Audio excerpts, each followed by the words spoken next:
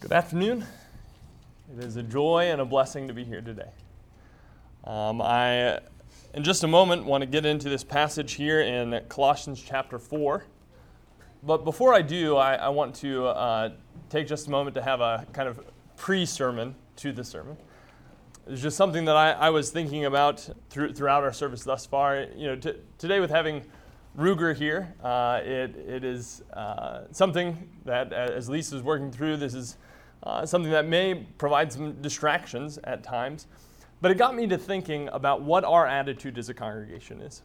Is our attitude that we want to have all our ducks in a row, want to eliminate any distractions, or is our attitude that we want to be a welcoming and loving group that is trying to reach out to others around us? Because sometimes if we're seeking to reach out to the world around us, we're seeking to bring people in, there's going to be times that we may bring in somebody who smells as bad as Ruger does.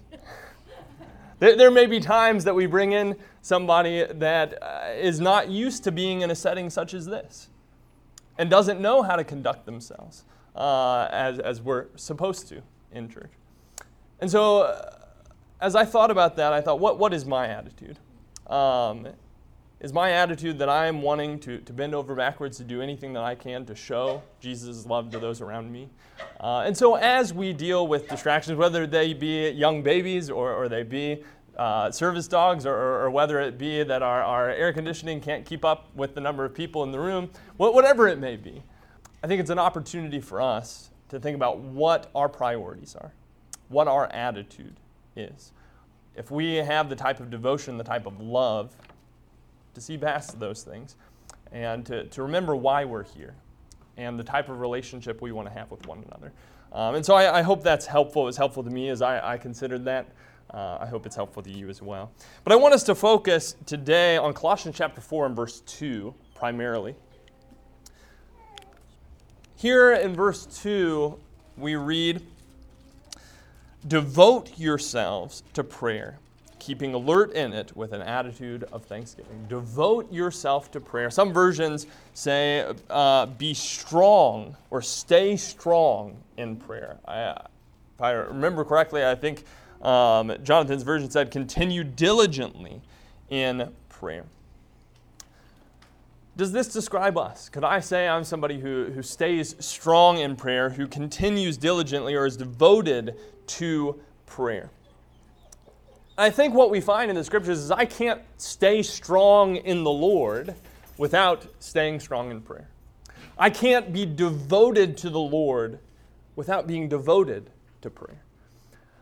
And what I want us to hopefully see as we consider prayer today is how vital it is to our relationship with the Lord and our service to Him. And I think unfortunately many times in my life, I can't be described as somebody who is devoted to prayer. Unfortunately, there have been times in my life, and there are times that I still struggle from day to day with my prayer life being described as a before mealtime and before bedtime ritual. And that's basically all it is, and maybe many of you can relate with that. And many times setting aside time to spend in prayer with the Lord, it can seem more like a chore than a privilege. But that's not the way that God wants us to view it. God wants us to genuinely desire to spend time in prayer with Him. And that's what I want to talk about. How do we develop that passion for prayer? Because that doesn't always come naturally. That's not always how I feel. But that's something that we can cultivate within our hearts and must cultivate if we want to have a strong relationship with the Lord. How can we make prayer something that we are constantly longing for? How can we become devoted, passionate, and strong in our prayer life? And there is certainly a lot that can be said throughout the Scripture about prayer. We could spend week after week talking about prayer. But what I want us to focus on today, I want us to kind of distill it down to talk about the why of prayer and some of the how of passionate prayer. I want to talk about the heart of passionate prayer and some of the habits of passionate prayer. So let's start off with the heart of passionate prayer, the why in our prayer life. I think any discussion of prayer has to start with a focus on our relationship with God. Prayer needs to be motivated by a genuine desire to communicate with Him. Strong relationships are built on strong communication. And so if we want to have a strong relationship with the Lord, we're going to have to spend time communicating to Him and allowing Him to communicate with us. And the Scripture stresses this idea of relationship in our prayers, especially as we come to the New Testament. You consider Matthew chapter 6 and verse 9, the beginning of the Lord's Prayer, or the model prayer as Jesus teaches us how to pray. How does He begin His prayer? Matthew 6 verse 9, we read, "Our Father who is in heaven." Now that's interesting because as you look at the Old Testament, the idea of God as a father is something that's not talked about a whole lot. In a few places in the Old Testament, we see the concept of God being a father to Israel, Israel being His son. But when we come to the New Testament, when we come to the Sermon on the Mount, Jesus 14 times in 3 chapters talks about God being our Father. I'm not sure if you can find a full 14 times in the entire Old Testament that the Old Testament talks about God being our Father. And yet, in Jesus, this idea of a relationship with God as our Father and us being His children is something that is seen so much more clearly and is stressed so often. And we see this connected with our prayer life, that we come to God as a Father. In Romans chapter 8 and verse 15, we're told that we are no longer to have a spirit of slavery, but we have received a spirit of adoption as sons, by which we cry out, "Abba, Father." How do we address God? We can address Him as our Father because we are His adopted sons and daughters. I think sometimes I view prayer as, writing my letter to the King. And certainly, we shouldn't undermine the idea of the reverence that we have for God as King, as Creator. But sometimes I think of it more as, I'm going to write out my petition here, I'm going to mail it off to the King, and He'll maybe read it when He gets around to it, and maybe I'll get an answer, maybe I won't. That's not how prayer is described. Prayer is described as me having a conversation with my Father, me appealing to my loving Father who cares about me. And so as I think about prayer, I need to think about that relationship that God in His grace has granted to me. And the Scripture often associates prayer with seeking God, seeking His face, or coming into His presence. In 2 Chronicles chapter 7, in verse 14, we read, God says here, "If my people who are called by my name will humble themselves and pray and seek my face and turn from their wicked ways, then I will hear them." There, notice what 2 things we see right together. If they pray and seek my face. I think those 2 things are very closely related. That prayer is seeking to be in God's presence, seeking Him, seeking His face. Psalm chapter 27, or Psalm 27, verse 7 and 8, if you want to look over there. Here, notice how David connects these 2 ideas of seeking God and prayer. In verse 7 and 8, we read, "Hear, O Lord, when I cry with my voice, and be gracious to me and answer me. When you said, 'Seek my face,' my heart said to you, 'Your face, O Lord, I shall seek.'" It's very closely related with that passage that we just referenced in 2 Chronicles chapter 7. That here he talks about crying out to the Lord and describes this as seeking God's face. Seeking to commune with Him. Later on in Psalm 34 and verse 4. Psalm 34 and verse 4. Here again, David writes, "I sought the Lord, and He answered me and delivered me from all my fears." How was it that David was seeking the Lord? Well, evidently it says, "I sought the Lord, and He answered me." David was seeking God in prayer. And so when we think about prayer, it's not just that we are seeking something from God. It's that we are seeking God. We are seeking His face. We are seeking His presence. We are seeking to build a relationship with Him. And if we value a relationship with God, we're going to value prayer, our means of communication with Him, a means of building that relationship. But in a sense, we are always in the presence of God. If you look in Psalm 139 for just a moment, Psalm 139, here David recognizes that God is always around him, that he is always in God's presence. In verse 7, he says, "Where can I go from your spirit? Or where can I flee from your presence? If I ascend to heaven, you are there. And if I make my bed in Sheol, behold, you are there.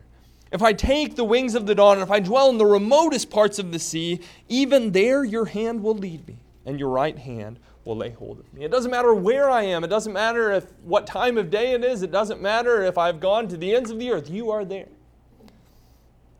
Consider that for a moment as it relates to our communication with God. Imagine that you and your spouse, or maybe you and a sibling, or you and some friend were always together. You were always in one another's presence. Everywhere you went, no matter where you went, they were standing right there. However, you only acknowledged their presence at meal times and before you went to bed.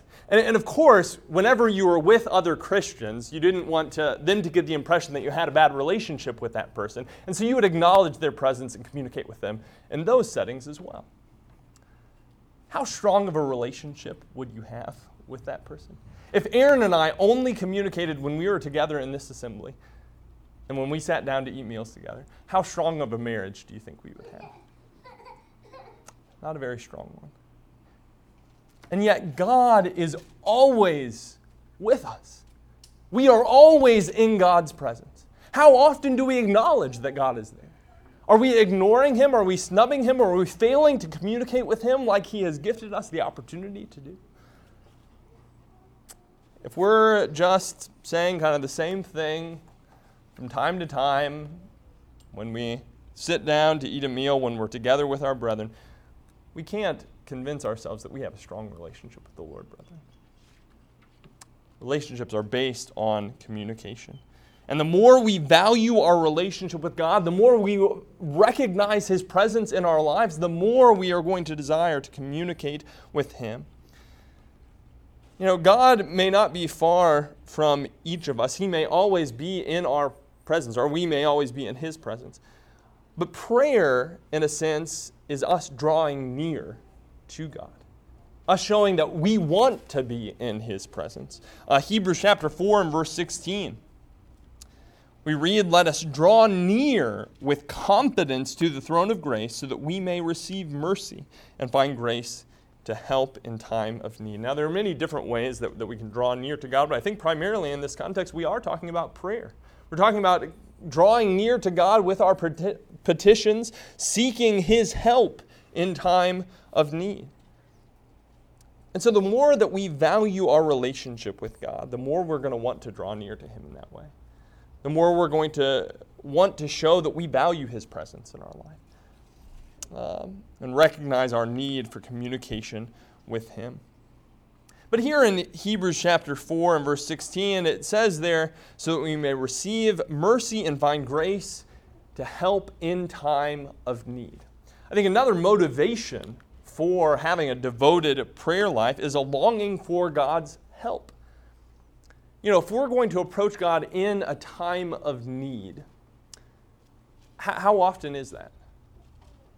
I think what we see is that we always are in a time of need. Yes, there may be some times in our life that we have a greater need than others, but brethren, if we recognize our dependence upon God and his strength and his power and his wisdom, his guidance in our lives, the more we're going to want to draw near, the more we're going to realize that we're always in a time of need.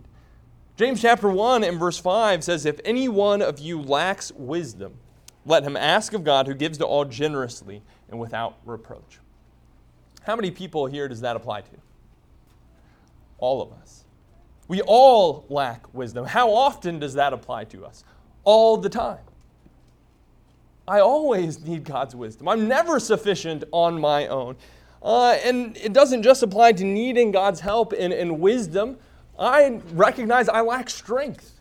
I recognize I lack faith. I lack love. I lack hope. That I need God to help build these things within me. I need his strength from day to day. And the more I acknowledge that, the more I recognize how deeply I'm dependent on the Lord, the more I'm going to desire prayer.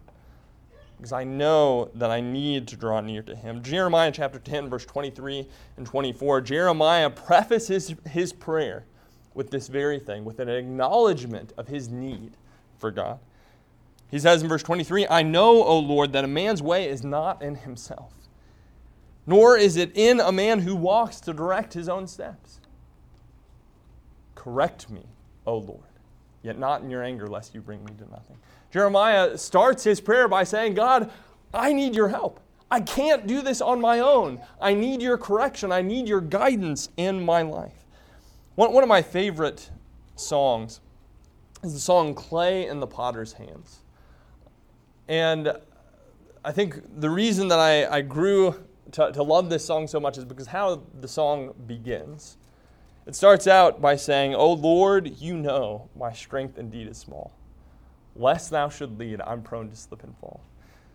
Guard and direct, or evil help me stand. Make me as clay in the potter's hands. And I feel like so many times, as I've struggled with different things, those are the first words on my lip. Oh Lord, I know my strength indeed is small. I cannot handle this. I need you. We need to recognize our helplessness and hopelessness without God.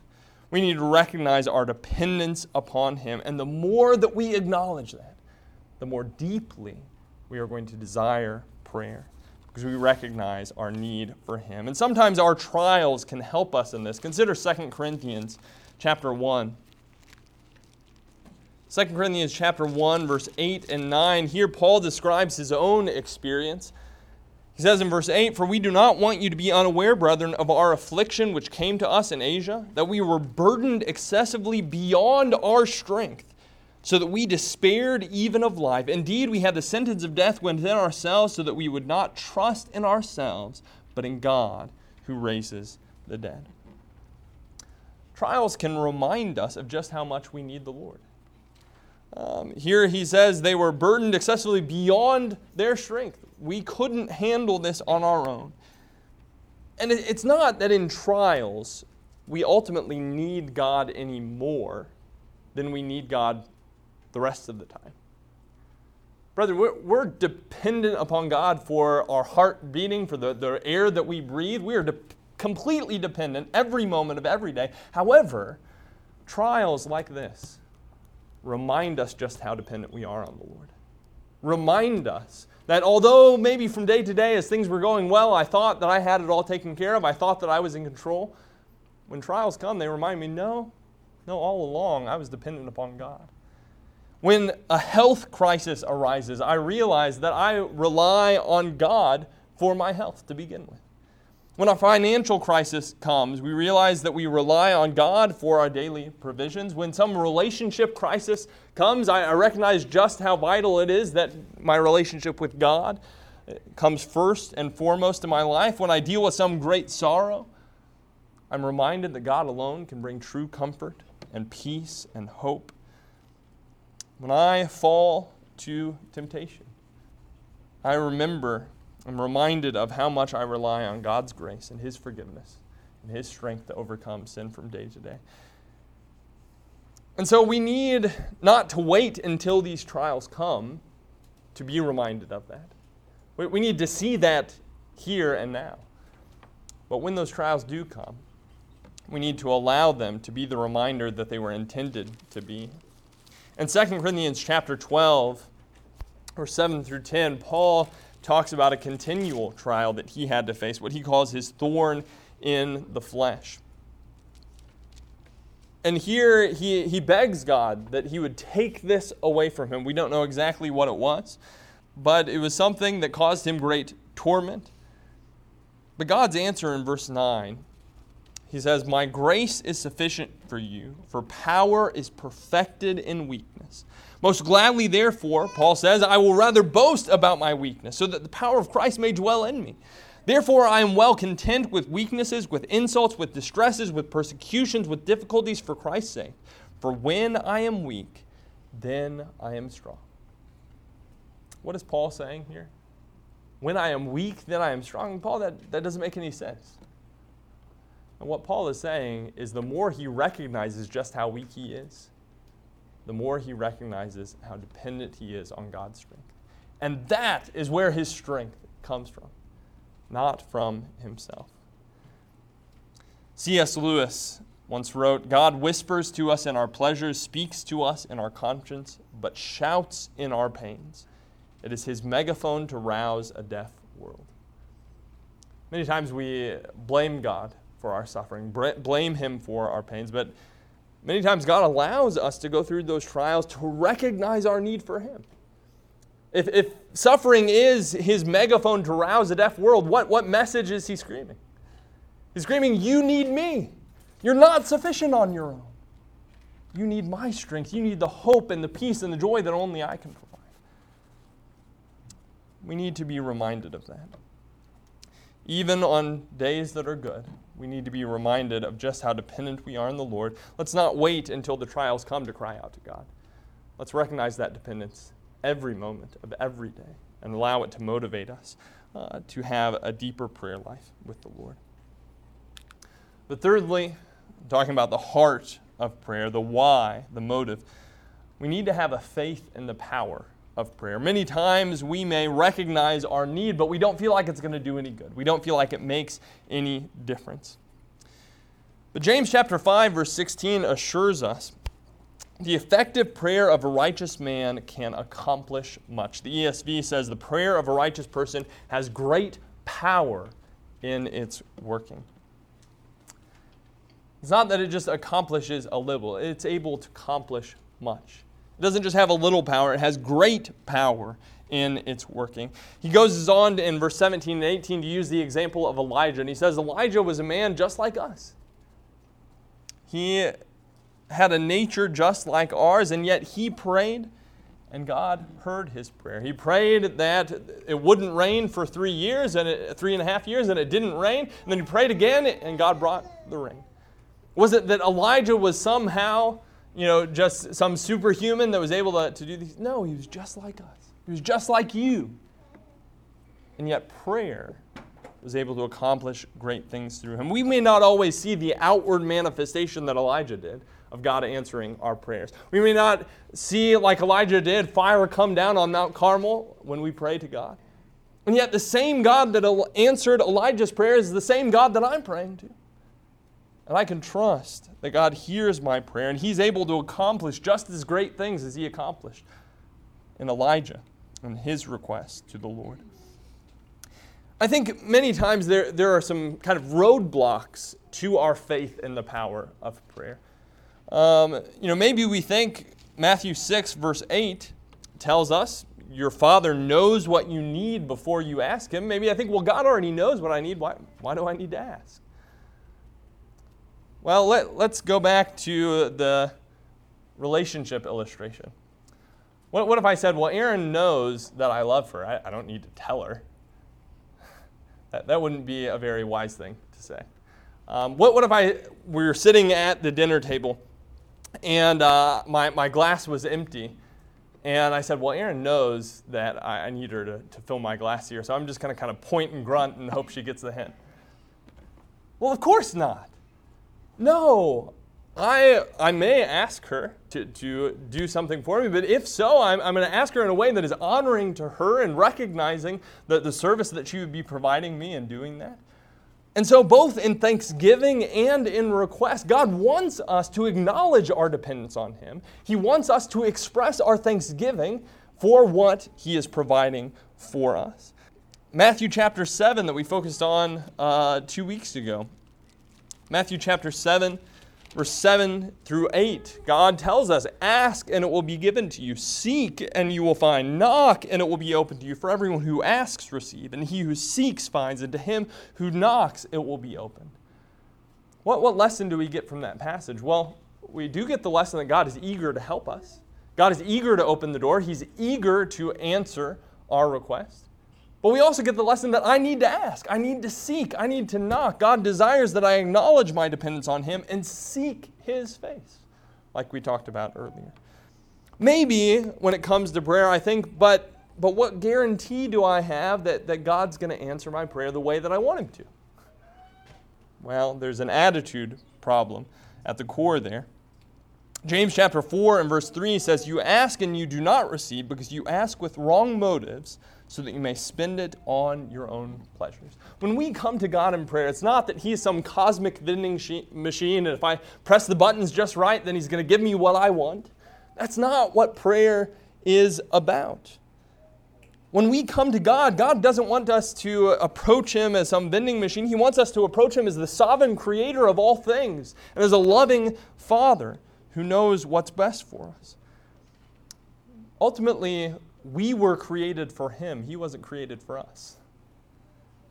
And so prayer is not about getting man's will done in heaven. It's about getting God's will done on earth in my life. Jesus in the model prayer in Matthew 6 verse 10 says, "Your will be done on earth as it is in heaven." That needs to be my prayer. That needs to be my attitude. It's not that, well, God, this is what I want, and you better give it to me or else I'm just not going to pray.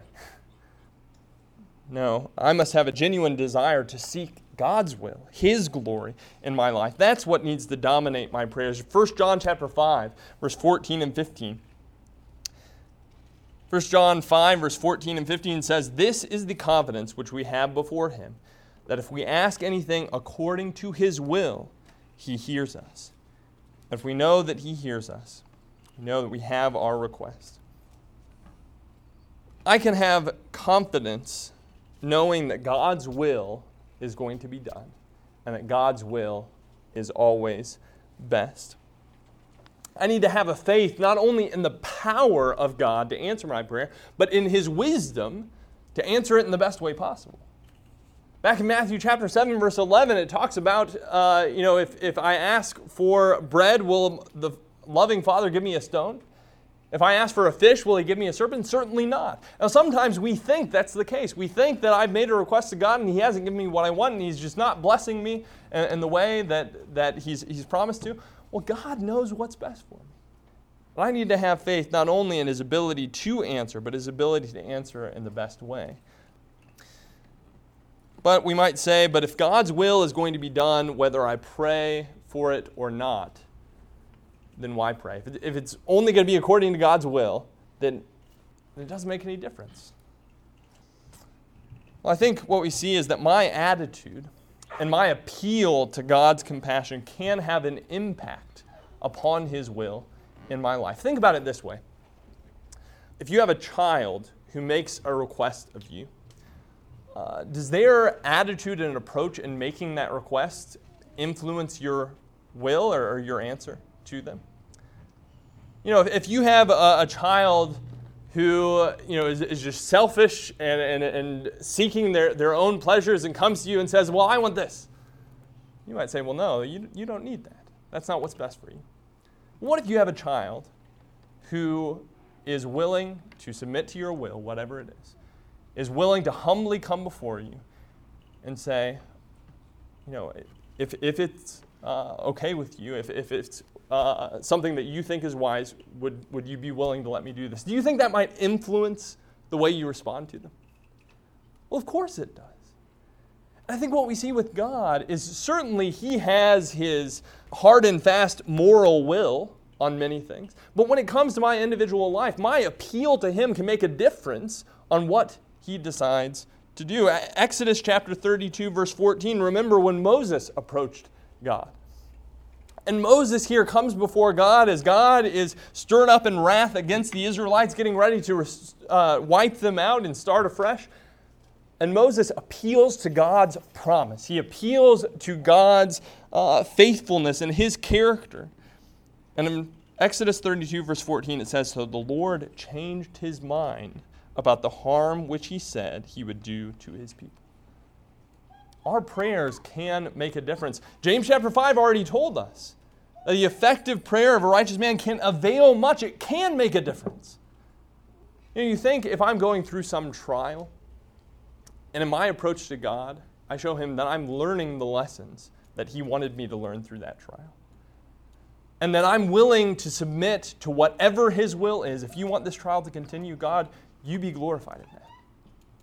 And if I'm willing to fully pour out my heart before Him and let Him decide, do you think my approach may have a difference in how He responds?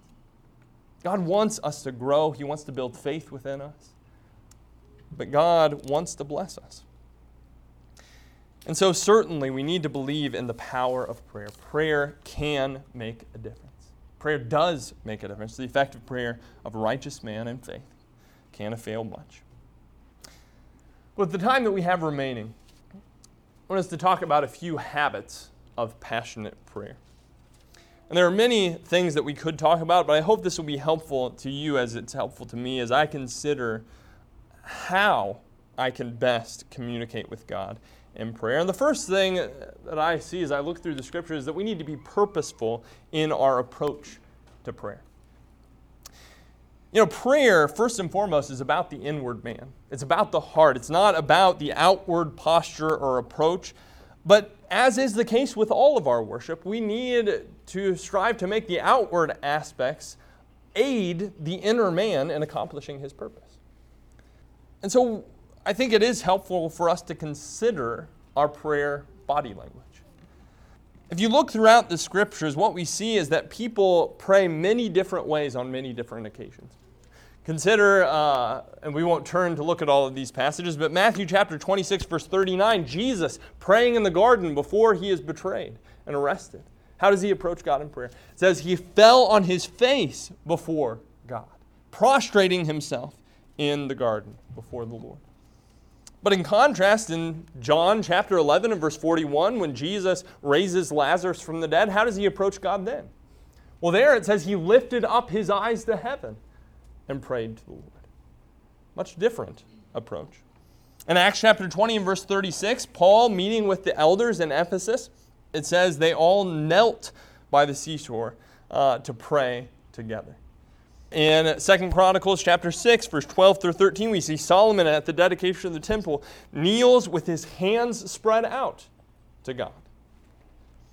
1 Samuel chapter 1, verse 13, Hannah prays silently in her heart to the Lord. We see many different approaches at different times, sometimes bowing, sometimes kneeling, sometimes prostrating, sometimes standing up and looking to heaven, sometimes raising their hands, sometimes praying silently, sometimes praying audibly. Why? What's the difference? I think what we see to a large extent is that the type of prayer and the type of request that they were bringing, the context of that prayer determined how they approached God in that prayer.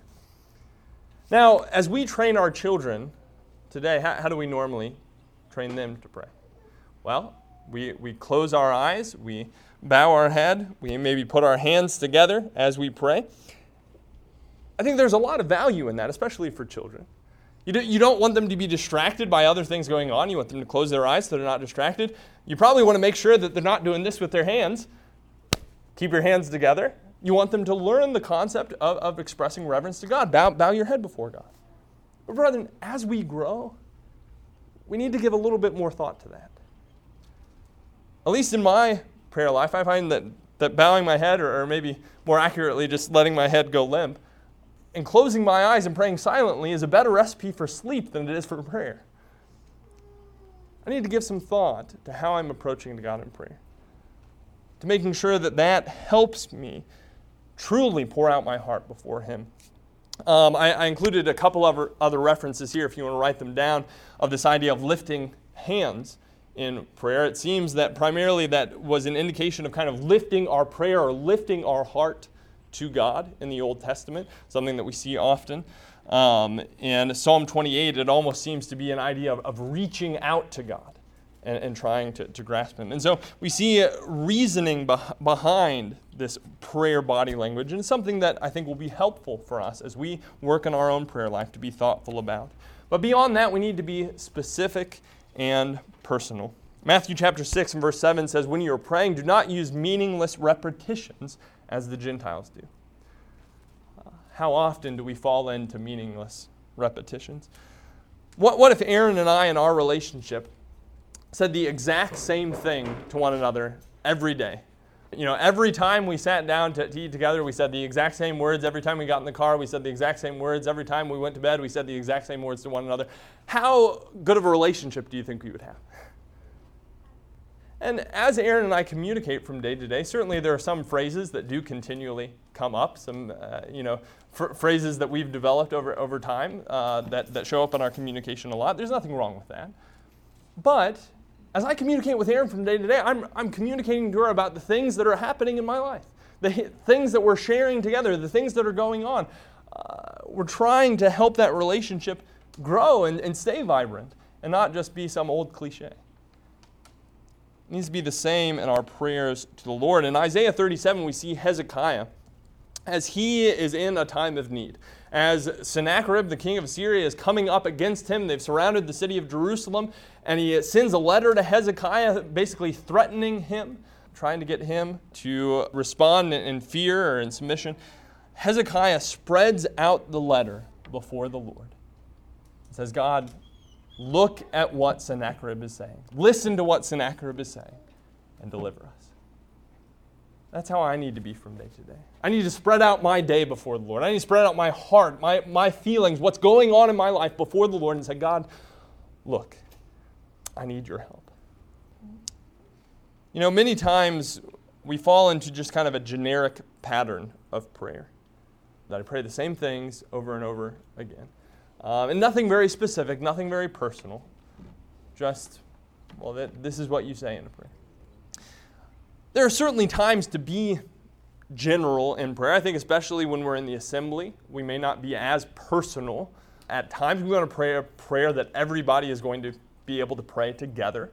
And they might not be aware of everything going on in my life. It may be appropriate for me to pray for things that everybody is aware of.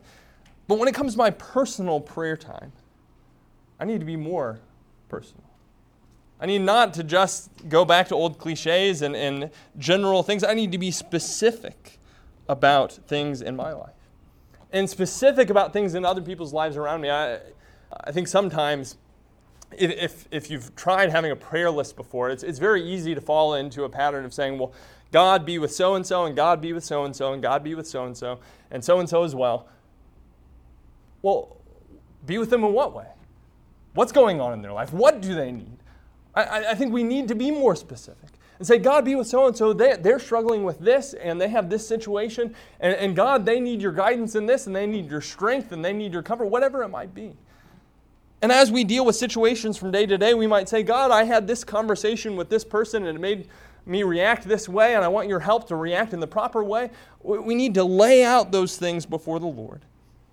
Be as specific, as personal as we can be, just as we would be in trying to build a relationship with anyone. More so, in fact. The last point we're going to make this afternoon is that we need to be watchful in our prayers. Back in Colossians chapter 4 and verse 2, we read, devote yourselves to prayer, keeping alert in it with an attitude of thanksgiving. Some versions say vigilant or watchful. How do you stay alert in your prayers? And I don't think he's just talking about staying awake while you're praying. How do you be watchful or vigilant in your prayers? I think we need to have our prayer goggles on. And we need to start looking at all of life through the lens of prayer. And I think this is the idea of praying without ceasing. Everything that I encounter in my life, every situation, every individual, every challenge, every blessing, I need to think, how can I be praying about this? What can I thank God about in this situation? What can I ask God's help with in this situation? In my relationship with this person, what kind of things can I be praying about? We need to have a prayerful perspective from day to day. And I think that's this idea of being watchful in prayer. 1 Peter chapter 4 and verse 7 says, be sober or watchful unto prayer, or for the purpose of prayer. We need to have a prayerful perspective on all of life. Psalm 5 and verse 3 also says, in the morning I will order my prayer to you and eagerly watch. I think here we see being watchful is almost something that comes after prayer. I think as well we need to be watchful for God's answers to our prayer. I need to pray in the morning, and then throughout the day I need to carry that prayer with me and be watching for God's answer to that, or watching for some way in which I want to come back in the evening, bring that same prayer and revise it a little bit based on what happened in the day. I need to be watchful prior to prayer. I need to be watchful after prayer to continue having this perspective. So how about you? As you look into the mirror of God's Word, you see what God desires of us as we try to develop a strong relationship with Him. What kind of things do you need to work on? I'll tell you, this is I think the third or fourth time I've preached this sermon in the last 5 years. And every time I preach it, I'd say this is one of the most convicting sermons to me. Because it's something that I need to grow in. It's something that I need to work on. And I know that I cannot be strong in my relationship with the Lord if I'm not strong in prayer. Maybe you see some area that you need to grow, that you need to change. Make that change now. Make that change today. Make that change as you go home, as you go throughout your week. Make it from this day forward. And if there's a change that you need to make of a public nature, if you need to make your relationship with the Lord right, if you need to come before Him, bringing your sins before Him, laying them out in His presence and ask for His forgiveness, God is gracious and He wants to forgive you. If you recognize that you're not in a right relationship with Him, if there's anything that we can do to help you get in that right relationship with Him, that's what we're here for. That is our purpose. That's why we're seeking to help one another to grow in our relationship with the Lord, that we might have the hope that in His grace He has given to us through Jesus Christ. If there's anything that we can do to help you at this time, we ask that you'll let us know as we sing.